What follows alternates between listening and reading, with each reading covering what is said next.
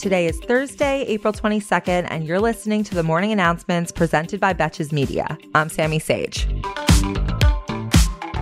On Tuesday, just minutes after the verdict in the Derek Chauvin case was announced, a Columbus, Ohio police officer shot and killed a black girl named Ma'Khia Bryant, who was 16 years old. According to her aunt, Ma'Khia called the police for help with an altercation, and when Columbus police arrived and saw she had a knife, they shot her 4 times. The officer has since been placed on administrative leave. And here's a fact that it's good to have handy.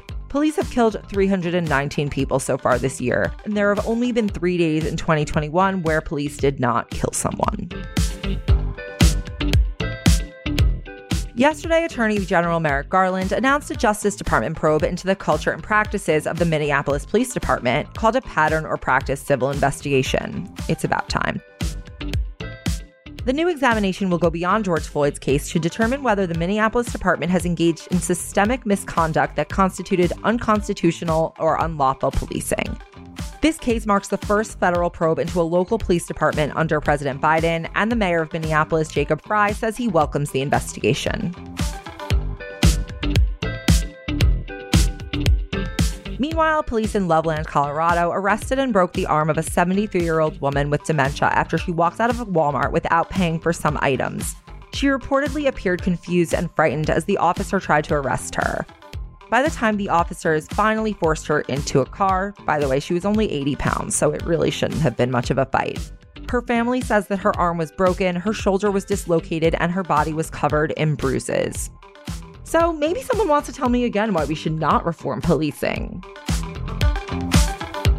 The United States Department of Agriculture announced on Tuesday that they'll be extending universal free lunch through the 2021-2022 school year in an effort to feed more than the approximately 12 million children in America who suffer food insecurity.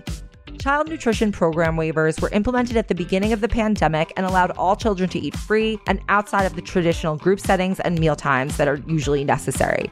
They also allow parents to do curbside pickup for multiple days of food at once and for meals to be dropped off at students' homes. Glad to know someone gives a shit.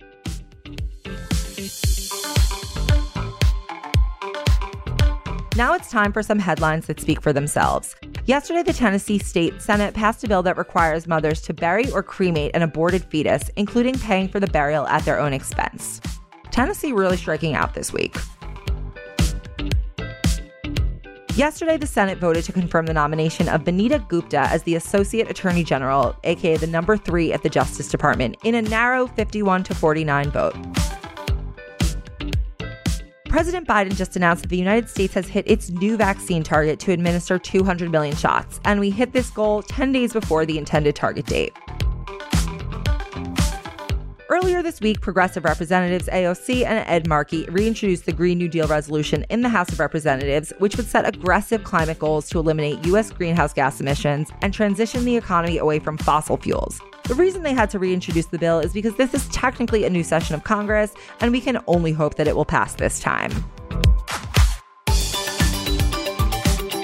Thank you for listening to the morning announcements. If you're enjoying this podcast and want to show your support, head over to our iTunes feed to rate, review, and subscribe, or follow this podcast if you're listening on Spotify. If you want more of my news content, follow me on Instagram at Sammy, where I post funny news content throughout the day. Also, be sure to check out our Betches Sup and morning announcements merch collection on shopbetches.com. Until tomorrow, I'm Sammy Sage, and now you know what the fuck is going on.